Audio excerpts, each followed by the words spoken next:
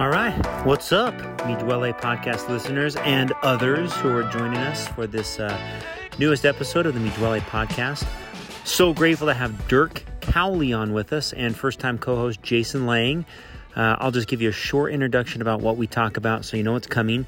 Dirk, longtime racer and advocate of all things bike racing, whether it's here in Utah, in Europe, or around the country. He is a prolific bike racer. If you go and look at his history of how many events and races he has done, it truly is inspiring. This guy knows what he is talking about when it comes to organizing events, why events are important, and specifically what racing can do for the community of Salt Lake City cycling and Utah cycling. So grateful to have Dirk on. He is actually in charge and starting a new business called Utah Cycling Events.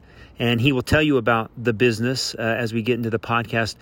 Essentially, it is a gold standard company to both run and help other event directors run races for the next 3 years. He's got a 3-year commitment to turn around the environment and culture and how Utah racing is being handled.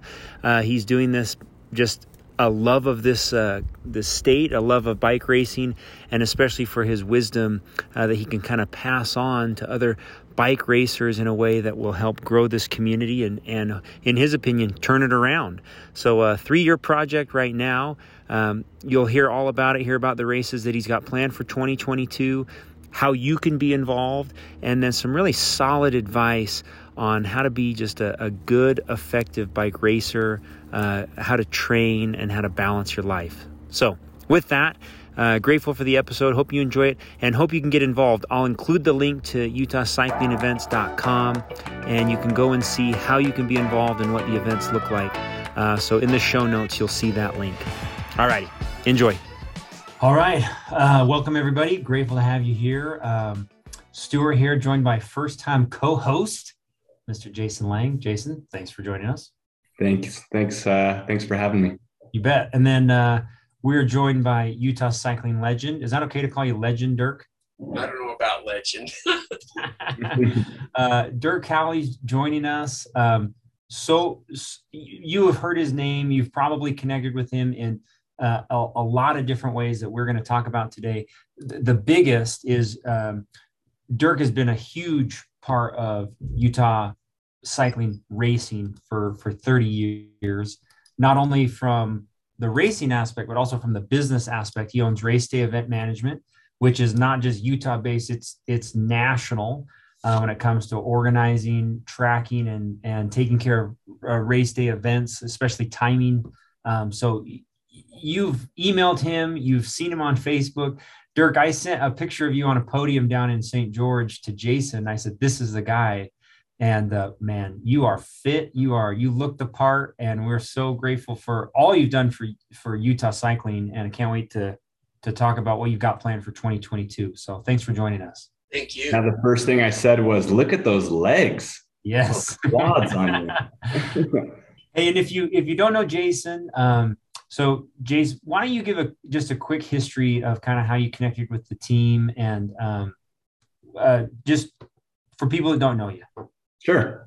So Jason Lang, I live in Holiday, kind of in the heart of the Mi Duele crew. I moved into the neighborhood a few years ago and had never sat on a road bike or even thought about putting on full spandex. And had some good neighbors like Spencer Chipping, and they encouraged me to get on the bike and give it a shot. And so I borrowed my brother's bike and rode up Immigration with Adam Marriott, and kind of hated every second of it, but loved it. And I could tell how easy it was for him and how hard it was for me. And that was very motivating to me. Like, I can do better. And the great thing about cycling is you can always get a little bit better somehow, whether it's with your training or your tactics or whatever it is. And was introduced to a bunch of great guys like Stu and they accepted me into the team with open arms, and I just kind of never looked back, just caught the bug. It's good when you ride with good, friendly, fast people to motivate you. So that's it. He's being humble. Already an accomplished racer, incredible discipline that Dirk, just mentioned as we were chatting before. I mean, Jace is extremely disciplined when it comes to coaching and making sure that he's doing what is effective, and is really, for me, like watching you, Jason, get stronger, smarter, faster has been, dude, it's awesome. So well done. Great example. Dirk, did I miss anything with your introduction? You want to tell us a little bit about yourself and kind of your background and where you're coming from? Well, I started racing, I don't know, 34 years ago. I kind of got, when I worked for Boise Cascade Wholesale, there were a group of guys there that every year would take mountain bikes and go down to Moab, down to Slick Rock. And as I moved up to Boise Cascade one time, I got invited to go down, and I went to, believe it or not, I went to Gart Sports Brothers and bought a Panasonic mountain bike, went to Moab and rode for a week with all those guys, and really got hooked on it, and did my first mountain bike race up at Rustler's Run up at Alta, and just really got hooked. And the first couple of years I raced on the Norba circuit against some of the great Norba guys, and then there was a criterium series called the International Center, and somebody once told me that if you were going to be a great mountain bike racer, you needed to learn how to ride on the road. So I bought a mountain bike, first clipless pedals, fell over in the intersection right out of the bike shop, went out, rode out to the International Center to see what that was all about. And a guy by the name of Dwight Hipton paid my $3 entry fee. And I raced my first race at the International Center. And I think it was 2 months later, I sold all my mountain bike stuff and bought all road stuff. And I've never been on a mountain bike since. So over the year, I mean, I kept falling down. That was my problem. I could never ride a mountain bike without falling down 4 or 5 times. But I really liked the ability to go out and race on the road, and the speed, the tactics. Saw the, race through the golden years. Unfortunately, I was mentored by a bunch of really great guys: Terry McGinnis, Marty Jemison, Ryan Littlefield, to name a couple. I mean, they were kind of the guys, Steve Johnson, back in that era. And that's, we used to do these 200 rider group rides on Saturday and Sunday. And that's where you learn to race your bike. That's where you got to be friends with people. And I can't tell you how many times Steve Johnson would look at me, and those guys, I'd wind up 60 miles from home all by myself and come limping back home. And I was back at it the next day or the next weekend. So, and over that period of time, I've been very fortunate to race in Europe. I haven't missed a trip to Europe except the last 2 years because of COVID. So I've been over there 30 years. I've been very fortunate to win a national championship, and I have World Masters Stage Race Championship. I've got 6 titles, and it's been a phenomenal 35 years on the bike for me. I wouldn't trade it for anything. If you're watching the video, you can see Dirk's collection of his accomplishments, his jerseys in the back. What did you call that room when we were doing our introduction? I said everybody has to have a trophy room. Trophy room. It looks a lot like Dave. Dave Sharp's got one that is very beautiful. So that's awesome. Hey, last week, Dirk and I were talking about a new race company that he is starting for 2022 for road cycling. But more importantly, Dirk, I wanted you to address, so you kind of traveled the company and have your pulse on what is happening in America's road race world, but also Utah's, what you're seeing. Will you describe what kind of motivated you? What is driving what's happening in Utah cycling and United States cycling? Well, so over the last probably 3 to 4 years, I've been very fortunate to be able to be involved in some of the biggest events in the country from a registration result management standpoint. As a contract employee for Tulsa Tough and Boise Twilight and Tora Walla Walla and Tour de Bloom. But over that period of time, it's been very noticeable, the change in some of the dynamics around the country, and listening to riders and trying to figure out exactly what it is riders were looking for and why some events were so successful and other events struggled so hard. And then also coming back to Utah and seeing that the dynamic had changed so drastically. And we were seeing, I mean, we used to get 300-400 riders at competitive cycling events in Utah. And we saw that down now to where, you know, if you're lucky, if you get 200. I mean, there are a couple of venues that always will get a couple of hundred people, but the rest of the venues, I mean, great venues, great races were not getting the kind of draw. And it was kind of like, wow, I wonder what's changed. And so, you know, in taking what I've learned around the country and listening to other people and then talking to people who really who are part of the cycling community in the state of Utah, Mike at First Endurance and Joe at DNA and James Ferguson, and in talking and listening to them, it was like they saw the same thing. There seemed to be a lack of number one, of community, of the cycling community on the racing side. And you can go back and look at a lot of things and say, this is what caused that. You know, the birth of teams, the USA Cycling moving away from clubs needing to promote an event to be a certified club. I mean, there's a lot of pieces, and COVID, I think, accelerated that process to where we were just seeing fewer and fewer road cyclists. And honestly, gravel took a lot of ride. You know, people said, hey, when I first started racing mountain bike, there was this huge community, and probably no one wants to hear this, but we'd all show up at a mountain bike race and everybody would go race their mountain bikes and have a good time. And as soon as the mountain bike racing was over, the party moved to the parking lot and everybody went to the parking lot. And it was kind of a free for all, to be honest with you, beer and whatever else, you know, but it was a big party. And that kind of went away, and road cycling to some degree had that. And then it kind of shifted away from that and became more of a team oriented sport. You know, everybody had a team. And I'll be the first to admit, Terry McGinnis and I were the first ones in Utah, you know, to really start a Utah Pipe Trades cycling team rather than a club.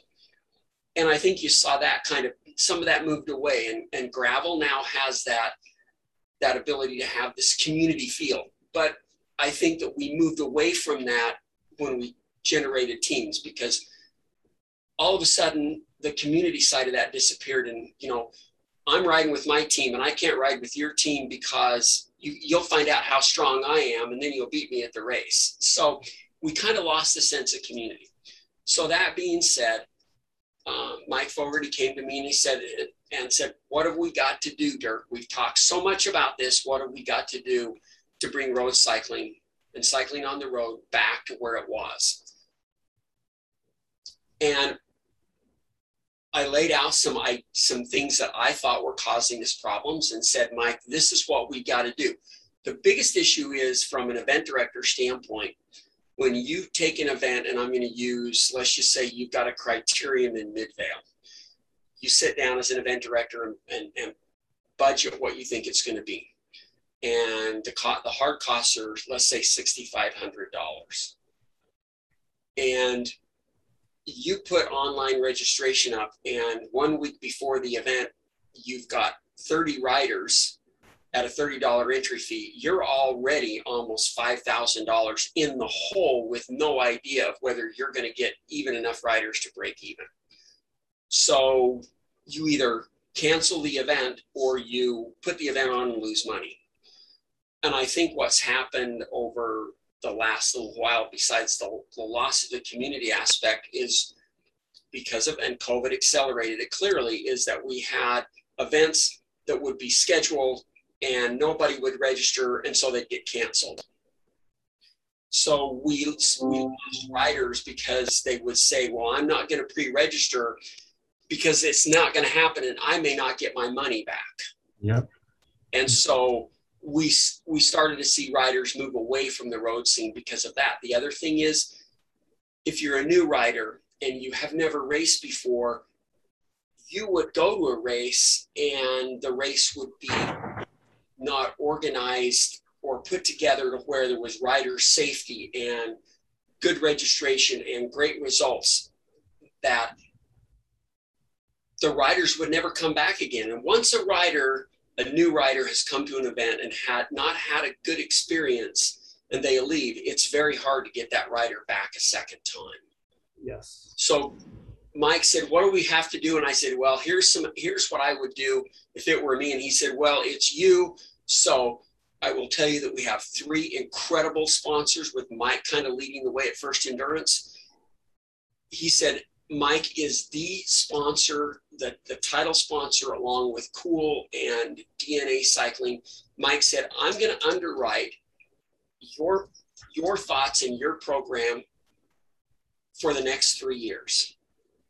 I want you to put together a website, a Facebook page, a newsletter. I want it to include community. And he outlined what he wanted me to do to make it work. And I said, Mike, you know what?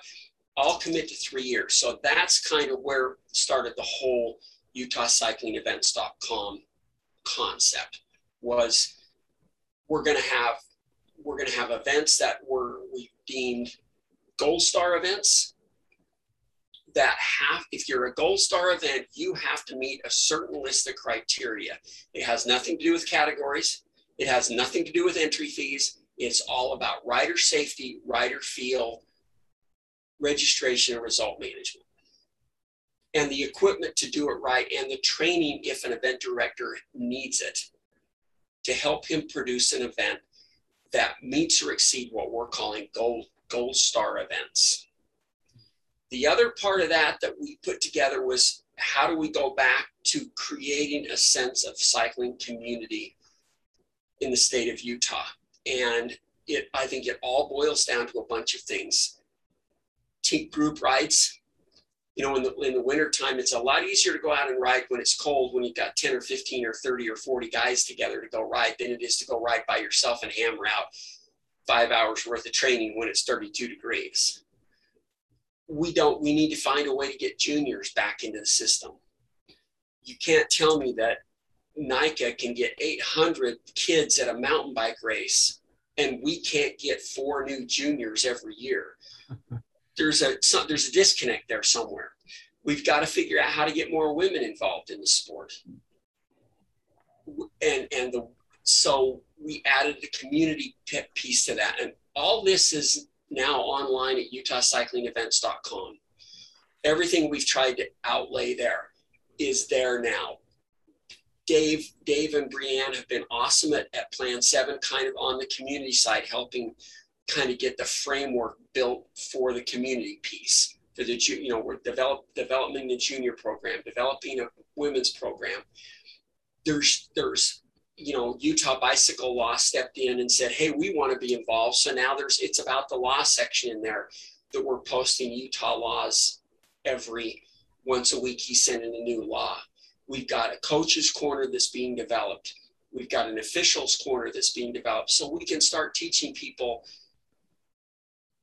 all the pieces that it takes to be not only a good rider, but a good racer.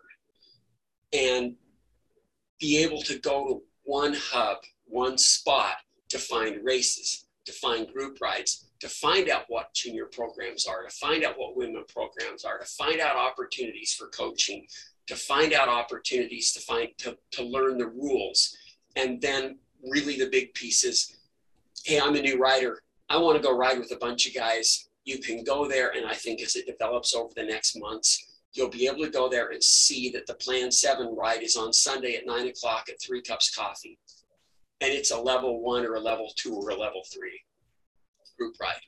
So you're not going to show up and 5 minutes after the start as a brand new rider who's never ridden in a group, you get shelled out the back, and there again, you have a bad experience.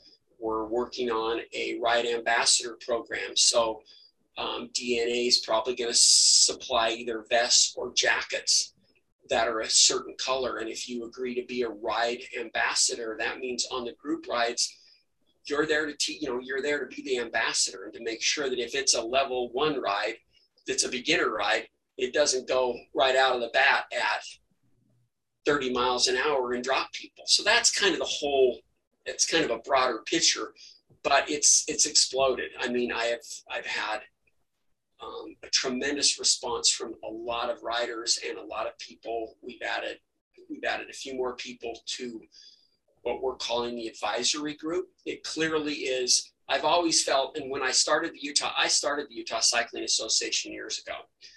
And when it's one person, you can steer the ship really easy. It's more like a destroyer than it is like the Queen Mary.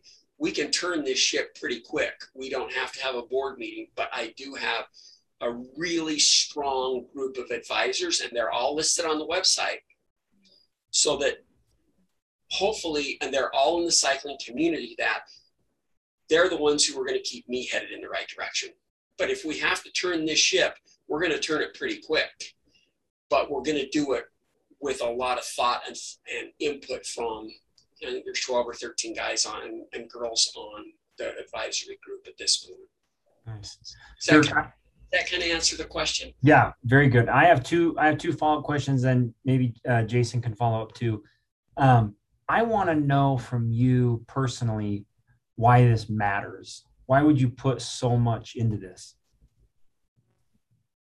Well, again, cycling has done over 35 years in the cycling community, both racing, promoting, from the business side. Cycling has given me, like I mentioned earlier, if you don't love this sport, you don't stick around in it. But it's given me a lot of opportunities. I mean, I've traveled around the world and raced my bike. I have friends all over the world who I talk to all the time. Australia and France and Germany and Austria and Poland and Slovenia. I talk to these guys all the time. I mean, that's the one nice thing about the internet is I can hit Facebook or Zoom and I can talk to my friends that we never could do that before. But it's given me some great highs, but it's taught me some really hard lessons too, not only from a racing side, but from a business side. I mean, I've failed greatly and I've succeeded greatly. If I don't do it, I am to the point that I strongly believe that if we don't do something right now, we're going to go back to road racing where it was when I first started road racing, which was Hammer at the Slammer that Daryl Davis put on, Tour of St. George, which is a 3-day stage race in St. George, and the Snowbird Hill Climb, 3 races. That's what it was when I started, and then Antelope Island came on. I can tell you when I first started really racing road, I wished I could show you some pictures. We used to tie 6 or 7 bicycles on top of a car with rope. We would bust out of here Friday at 12 o'clock and we would drive to Southern California or Northern California, and we would race on Saturday and Sunday, tie the bikes back on top of the roof again, and drive through the night so we could get back to be to work at 8 o'clock in the morning. But I have such a passion and such a belief that cycling is not just an opportunity to race your bike, but it's a chance to learn about life, because cycling will teach you about life if you give it a chance. But if we don't do something now, we're going to lose the road side of this thing, because we just need more. We just need some real enthusiasm, I think. And I think that not only myself, but I think the advisory group are enthused about making this thing work. Yeah. Any follow-up, Jace? Yeah. I like a lot of the things that you've said. I think a lot about why racing is kind of dying in Utah too, because there's so many strong cyclists that love to ride their bike. They race each other and themselves on Strava segments all the time. COVID put more people on bikes than, any other time in history. And I just wonder what you think. How do you convert? There's so many people riding their bikes. How do you convert the people that like to ride their bikes to people that like to race their bikes, and make them feel like the people at the races aren't just a bunch of jerks and that they don't fit in and they how do you get people to try their first one? Well, I think that's an awesome question, first of all, because believe me, I don't think there's a day goes by that I rode today and I probably passed 15 people. All of us are riding by ourselves. And I think, and there again, I will clearly say that COVID has accelerated a lot of this. But the way you get people to go from riding their bike to racing their bike, I think, first thing you have to do is you have to get them riding together. Hence, Saturday and Sunday group rides. Hey, we're meeting. Because then all of a sudden they learn to ride with other people and and they learn how to ride. Riding your bike isn't the same as racing your bike. Because by yourself, you can go out and ride. You don't realize what it's like to ride handlebar to handlebar, shoulder to shoulder.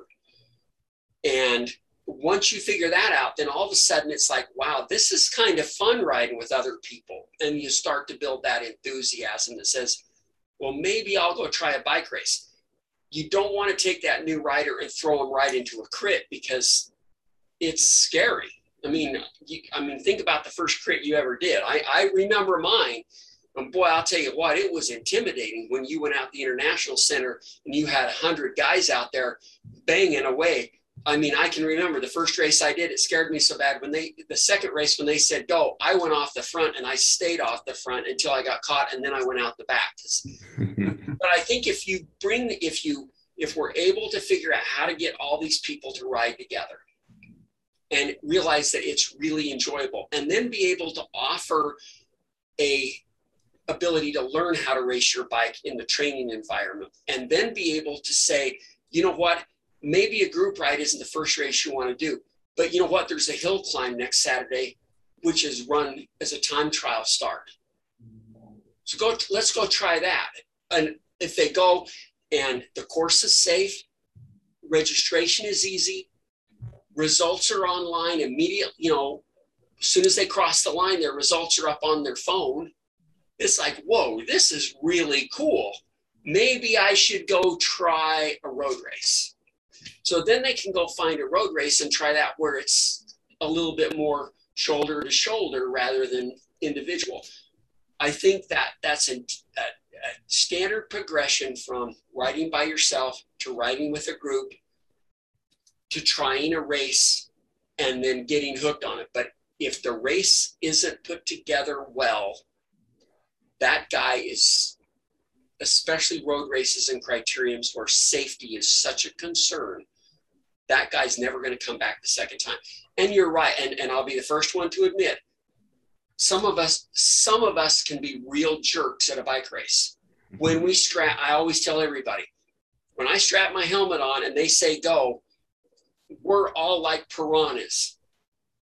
We're all good and happy as long as there's something to eat. The minute there's nothing to eat, we turn on each other.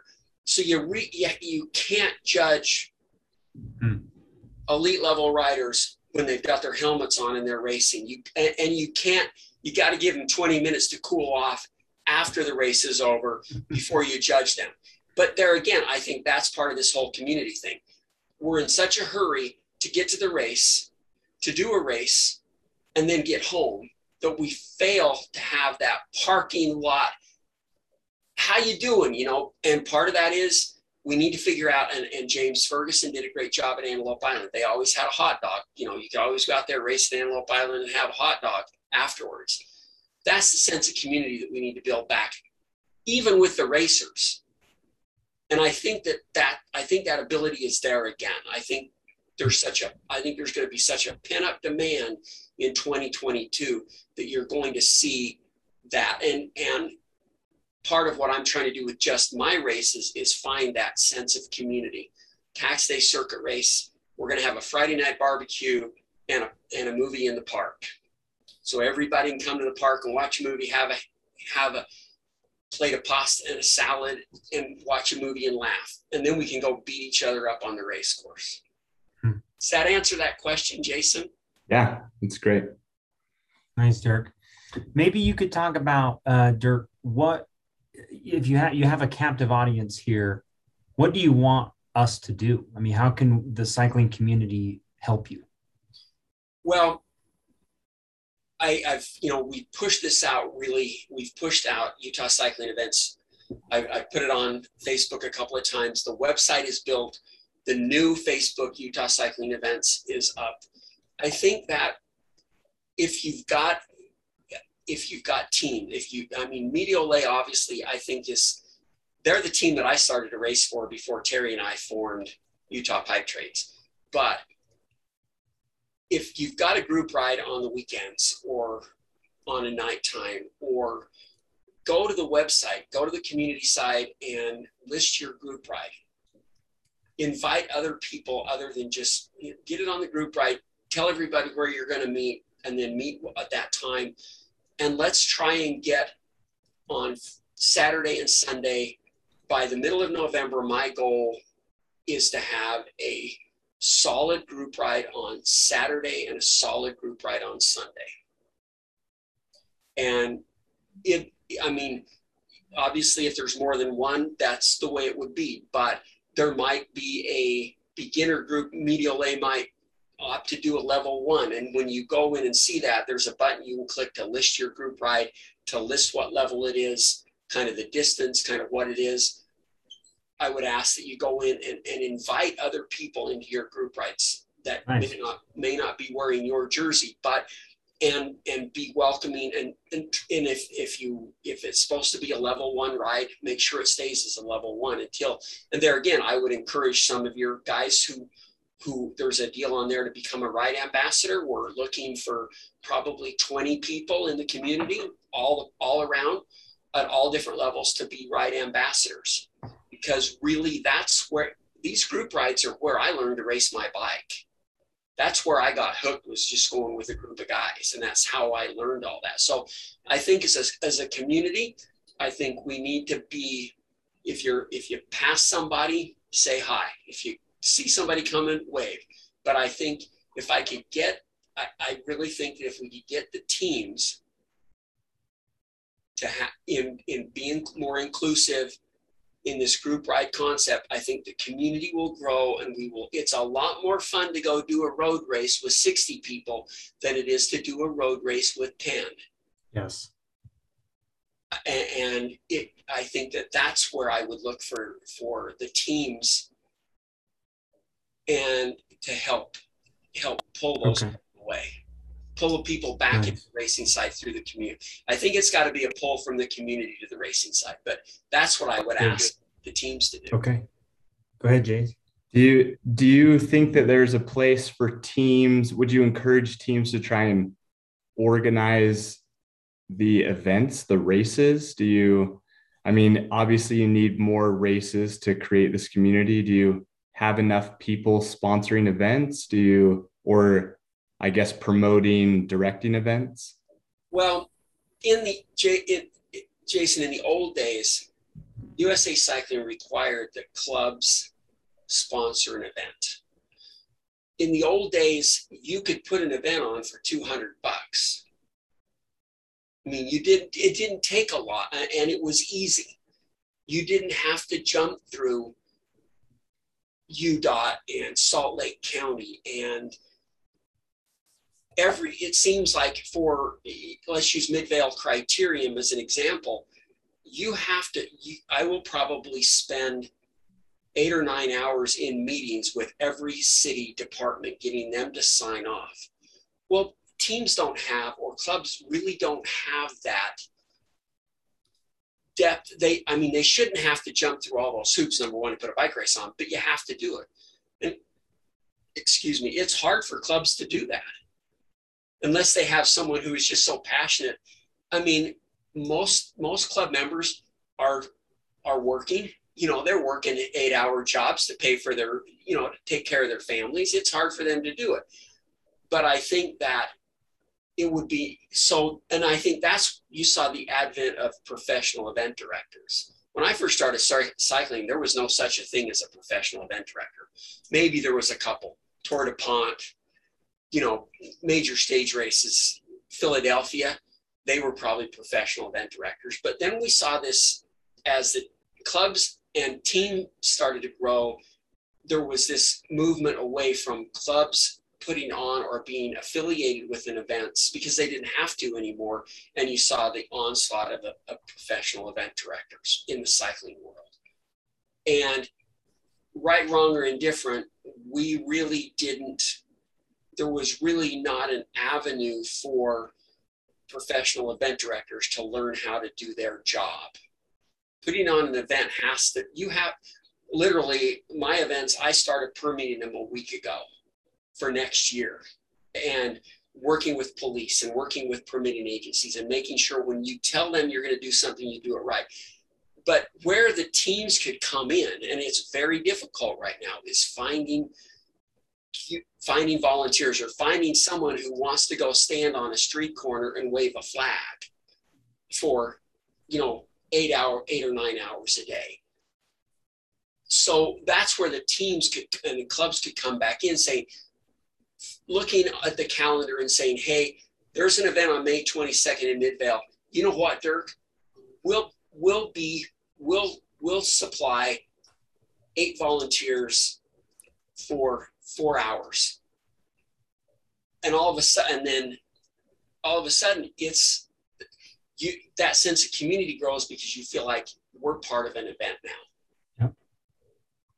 And so I think that's absolutely, I think there's a place for that. And I think that we need to look at all these clubs because I think they need to come back in and be part of that, because then they have a sense of ownership. They have a sense of purpose. So to answer your question, you bet I do. I think that's another part of this whole drive is how do we get the teams and the clubs back involved again, become more involved from the community into the racing side of that. Nice. Dirk, could you talk about some of the events you've got on the calendar?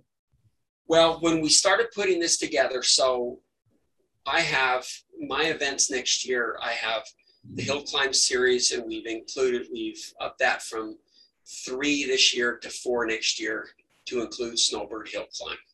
Nice. Snowbird's already signed off on it. We're really excited to see that one back. That used to be, I can remember getting 500 and 600 people at the Snowbird Hill Climb.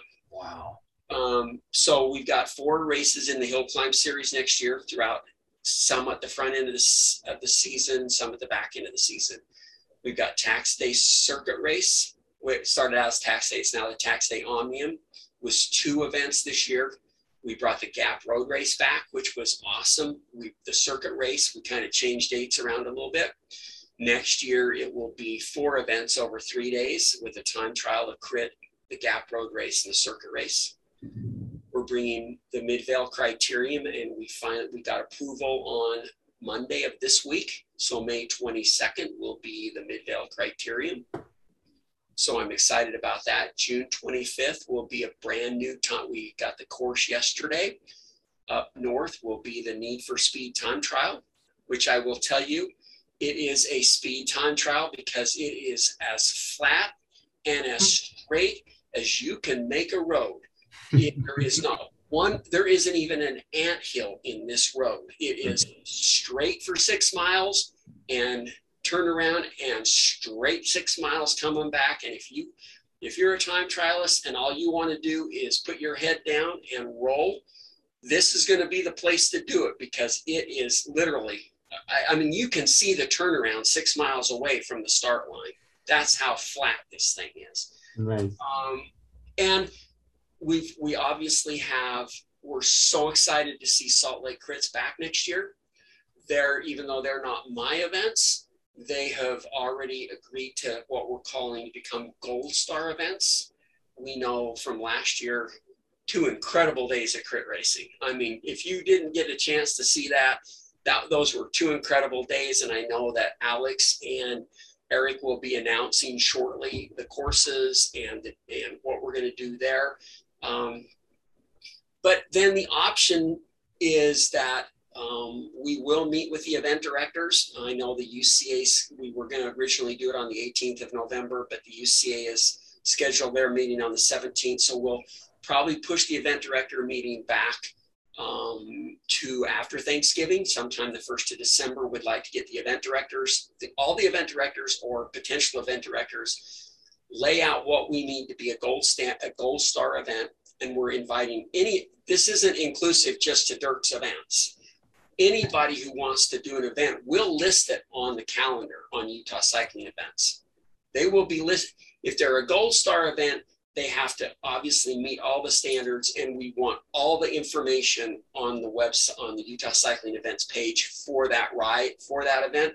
So riders can start going to one place to find out all the information. They don't have to go over here or over there, go to Bike Reg.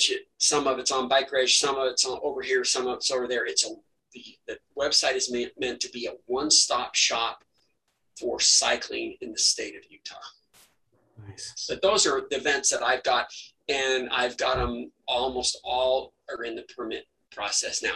The major thing that if you're a gold star event and you agree to all the rules, the number one rules is once you put it on the calendar and once it's confirmed, and all events have to be confirmed by January 31st, February 1st, you cannot cancel the event for any reason except, COVID or, something happens, but we'll help you make sure you get your permits. We'll work with you. If you need help, that's what we're here for.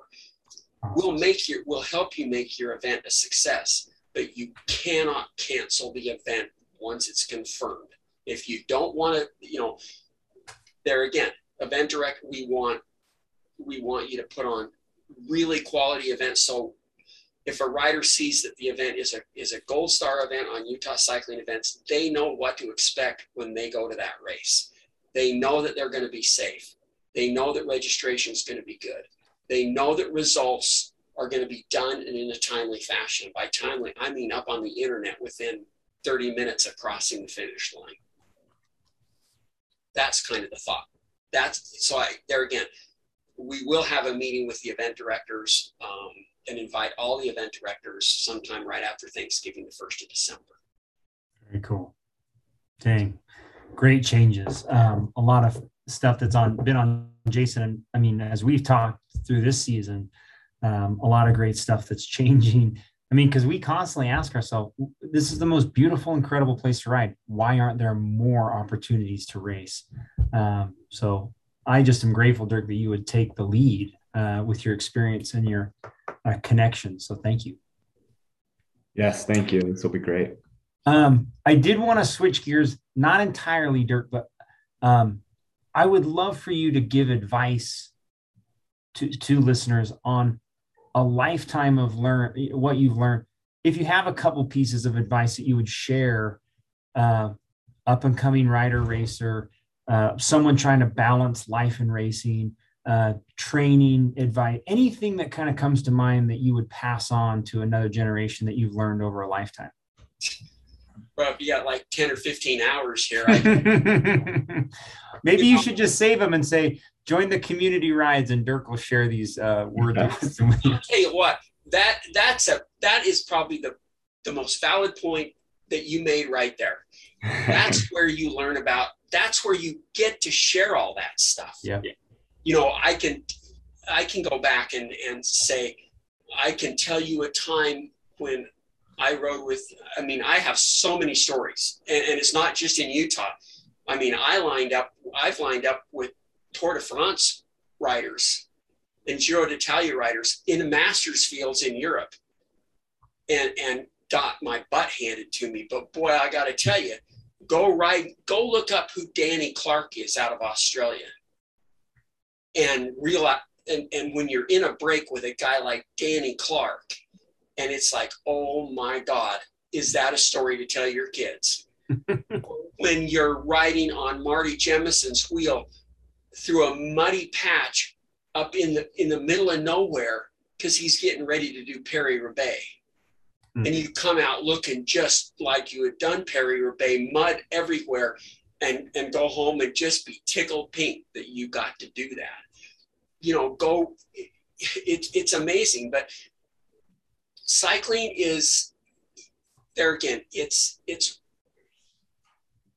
I realized that when I started, I kind of became so obsessed that I used to drag my kids to mountain bike races and road races. And we had a camper and we'd go do races. And then when we started promoting races, all of my kids, I could send my 16-year-old daughter to a bike race, and she could run a bike race when she was 16 and do registration. I think the thing to remember is you really have to have that balance. Don't forget, your kids are only kids once.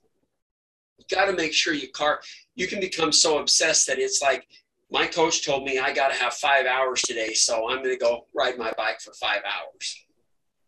I can remember, being in a closet when we didn't have much of an apartment, riding my trainer in a closet, trying to get away from the kids. Learn to enjoy racing your bike. And just because you don't win doesn't mean you're not a winner.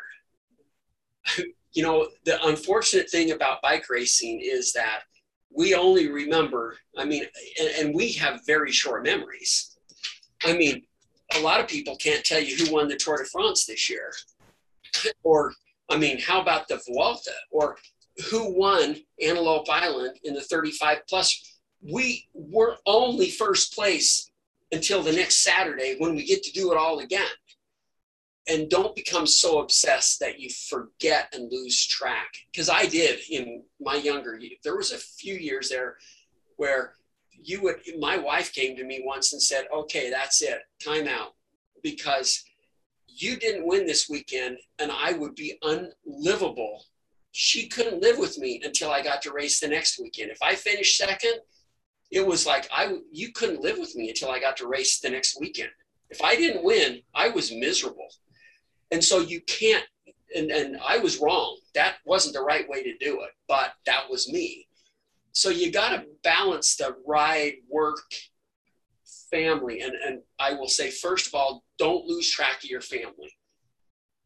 They can be part of the cycling, but your kids are only kids once. So go to the soccer games and then go ride your bike. Don't ride your bike while the kids are playing soccer, because you'll regret it down the road. I can tell you that from experience. Cycling, there's always another bike race. I'm 66 years old. I don't have to worry about what my kids are doing. So I can go race my bike and not really, my wife doesn't even, I've got a bunch of old geezers, me and Louder and Charles Palmer, and we go race bikes because we don't have to worry about, what happens. But you can balance, you can have a work-life cycling balance. You just have to think about it a little bit. And don't be in a big hurry to get a coach and as a Cat 4 or as a novice rider, because all you really need to do is ride your bike. Go on a group ride. You'll learn more on a group ride as a novice or a Cat 4 rider. Then start thinking about having a coach. Don't be so enthralled with Strava and all that Swift. I hear all these guys, yeah, we're going to do a Swift race this afternoon. I'm looking outside and it's blue. It might be 30 degrees, but it's blue. Man, go put a pair of tights on, 2 layers, whatever it takes, but go ride your bike outside. I can show you, I should show you pictures of when Terry McGinnis and I, God rest his soul, we were out riding when it was 2 below zero, and we came back and you had to stop and beat your water bottle so you could take a drink. And as long as the road was dry, we didn't care what the temperature was. Forget about all that. Man, if it's dry, there's some great clothes out there. Go ride your bike outside, man, because that's where it's at. You're not going to get better riding. You can maybe get stronger, but you're not going to be a great bike racer or a bike rider. Because the minute in the springtime, we always laugh that it's like, oh my God, let's go off the front because everybody's been on Swift and you touch them and they fall over. So that, I just think that I think this whole picture that we're trying to put together, this whole program, really starts on the community side and rolls downhill from there. Because you can hear all the stories. And you know what? I've got 10 boxes. In the old days, I have to laugh because we used to wait. We used to wait until we could buy a tape, a VHS tape of the Tour de France. We had to wait 4 or 5 months while Phil Liggett went back and put it on tape, and then would buy tapes, and then it went to DVDs. Heck, now I can get up in the morning and watch the Tour de France from every single. I can watch bike racing all year long on TV. Go back and look at some of the history. Man, cycling is an incredible sport. There's so much history, and there's so much history in Utah. There's a lot of top pros rolled through this community back in the day. Mm-hmm. Nice. Jace, any follow-up? No, I just have really, a lot of what you've said has really rang true. I think for me, I love what you're doing with the race calendar and the site and the one-stop shop. I think that's something that is really necessary so people know. I think one of the first things you need is to know that there's events and where they are and when they are, because right now they've kind of been scattered all over the internet and you have to hear about them through word of mouth. So you never know if you're going to like it till you try it. And this will give people more opportunity to try. And then encouraging people to ride with other teams and ride with other people and create a community, I think is probably more important than we realize, because we do have a tendency to just kind of ride within our clubs, and you never, spread the love and spread the joy and encourage people to try new things and, hang out together. I think that's important. The sport deserves it. Well, and I would encourage you guys, I would encourage everyone to go look at the website. It's there. Everything's there. If you want to be a ride ambassador, share your group ride information on the group ride, and let's get them listed. And make sure you're going to the Utah Cycling Events Facebook page, and because that's where you're going to be able to see all this. It's going to be about the community, but it's going to be monitored so you don't have to go through a lot of stuff. But that's where we're going to keep things rolling. And please, if you see Mike Fogarty out there, or I will tell you, the one thing is Mike's with First Endurance is behind it financially, but Cool, the clothing company who sponsors the team, they're doing all the prizing next year, except for the pro men and pro women. So they're really throwing a lot of high quality stuff, and it's all going to be logoed with event logos. Mm-hmm. And DNA Cycling is really more along on the community side, and Joe and Seth do an incredible job at DNA Cycling. If you haven't, look at their clothing, but please go stay. And if anybody has anything, I don't want to be in my little micro universe over here thinking I'm doing the greatest thing and causing problems and upsetting people. Tell everybody my phone number. I'm the easiest guy to find. Literally email me, text me, call me. If you don't like me, there's 12 or 13 advisors. Talk to one of them. Have your guys talk to you, and you can talk to me. I'm not above reproach by any stretch of the imagination. I want this to work. I'm locked into this thing for 3 years. I'm given this 3 years. And hopefully in that point in time, we see road cycling back to where, at least in the state of Utah, where it was at the heyday. And I think we'll get there, but it's going to take all of us to do. Nice. Well, thank you, Dirk. That's why we had you on. This group can hopefully be a huge resource for you and an example to the community and lead the way. So we're grateful for you showing us the way for everything. And hopefully we'll, after 3 years, look back and say what a fun thing that we were a part of. So thank you. I'm looking forward to it. Thanks so much. I really appreciate it. And we'll see you. I think we'll see you tonight, right, Stuart? Yeah, we got a advisor meeting, right? 7 meeting tonight for an hour or two. So can't wait. My fourth, maybe fifth job. I can't wait to be a part of it. That's the one nice thing about being retired, guys. I said when I retired, I'm just going to go race my bike. And all of a sudden, race day and race day event software, and now this I'm back working full time again from 5 a.m. until 8 o'clock at night. So, retiring is not, it just doesn't work. So don't ever do it. Just change gears and find something else to add to the pile. Nice. All righty, Dirk. Hey, thanks so much. Appreciate you both. Thanks, guys. I really appreciate it. And let me know if there's anything I can do to help you guys. Okay. All right. Thank you. So much. Thanks, Jace. Ciao. Bye-bye. Hey, bye.